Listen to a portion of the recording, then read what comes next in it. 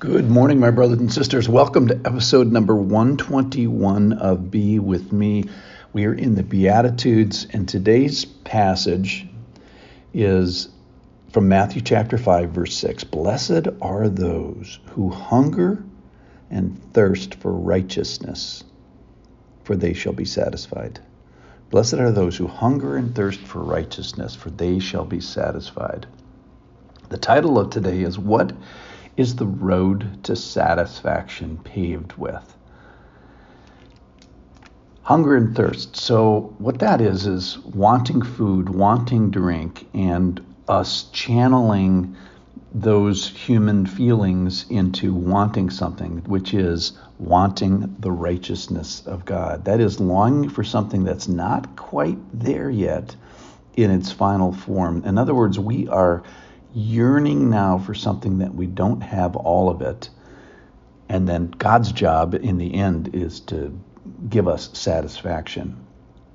So what is it we're having this appetite, this spiritual appetite for? And that is personal righteousness. That is our aim, my aim, ambition is to honor and glorify God and get him in all of me. He must increase, and the parts of me, pride, lust, inaccurate pursuit, hungering for the wrong things, those things are to be denied, extinguished, made smaller.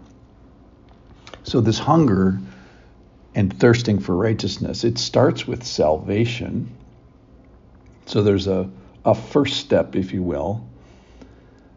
But the thing here is there's many, many other steps. Hunger and thirsting, it's staying right with God, what the process that we call sanctification in this business. So salvation and then sanctification. So the correct faith, the state, that's what we're looking at looking at the Beatitudes. In other words, what is our friend if you are a friend of Jesus? And he says here that one of the things that is your friend is an ongoing and growing thirst for him, a love for him, wanting to obey, wanting to be holy. There's a commercial out where the beer guy says, be thirsty. And it's a good word here spiritually. That is that those who are his, those who are of the Lord, are always hungry now. They're always thirsting. So I don't know about you if you've ever been hungry or thirsty, but I experience it as like a physical pain. So the posture that we are to have here is to pursue this pain, that we are to pursue this passion and hunger after the Lord. So what we're doing is we're saying to the Lord, I can't get enough of you. I can't get enough of your word. I can't get enough of your people. I can't get enough of serving you. I can't get enough of experiencing you. That is we cry out, I want more. I want more of you, and I want more of you in me. Now here's one aspect of this that is bad or hard. So when we say to the Lord, I hunger for you, I want more of you and more of your righteousness, some of it's going to be, God is thrilled with us and he's glad you came, and there's a lot of things we can do to please God. That's the good news. The bad news is there's also, and it's within his power, right, and authority to say that there are things in us that he disapproves of. So as we interact with the Lord, there's probably going to be a thing or two that will need to be reproved. And the courage that is, Lord, I want exactly what is in your heart towards me. And if that's Darby said that. And if some of that is reproof and some of that is disapproval and correcting and refining fire, then so be it.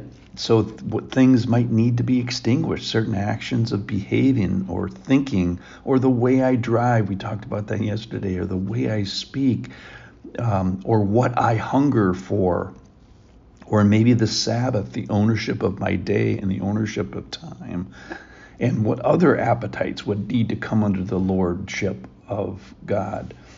Other hungers and thirsts. Let's say sleep. Maybe sloth is a problem, or sexual waywardness is a problem, or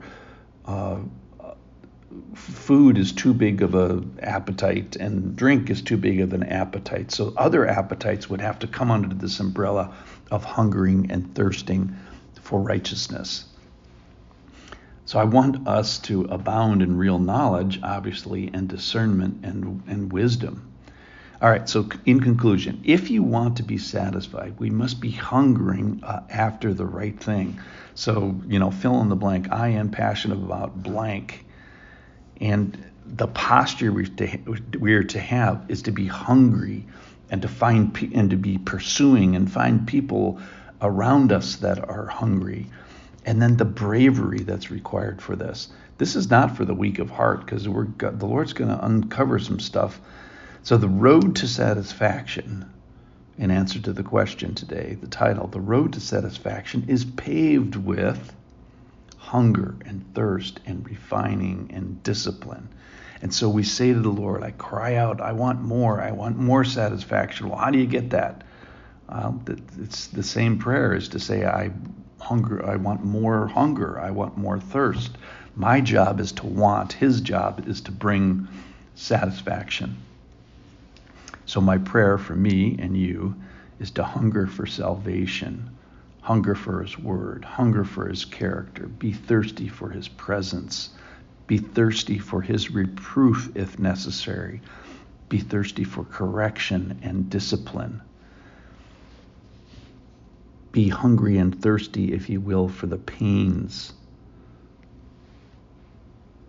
that are necessary. So what is the road to satisfaction paved with? It's paved with the pain of hunger and thirsting and yearning for righteousness. Thanks for listening.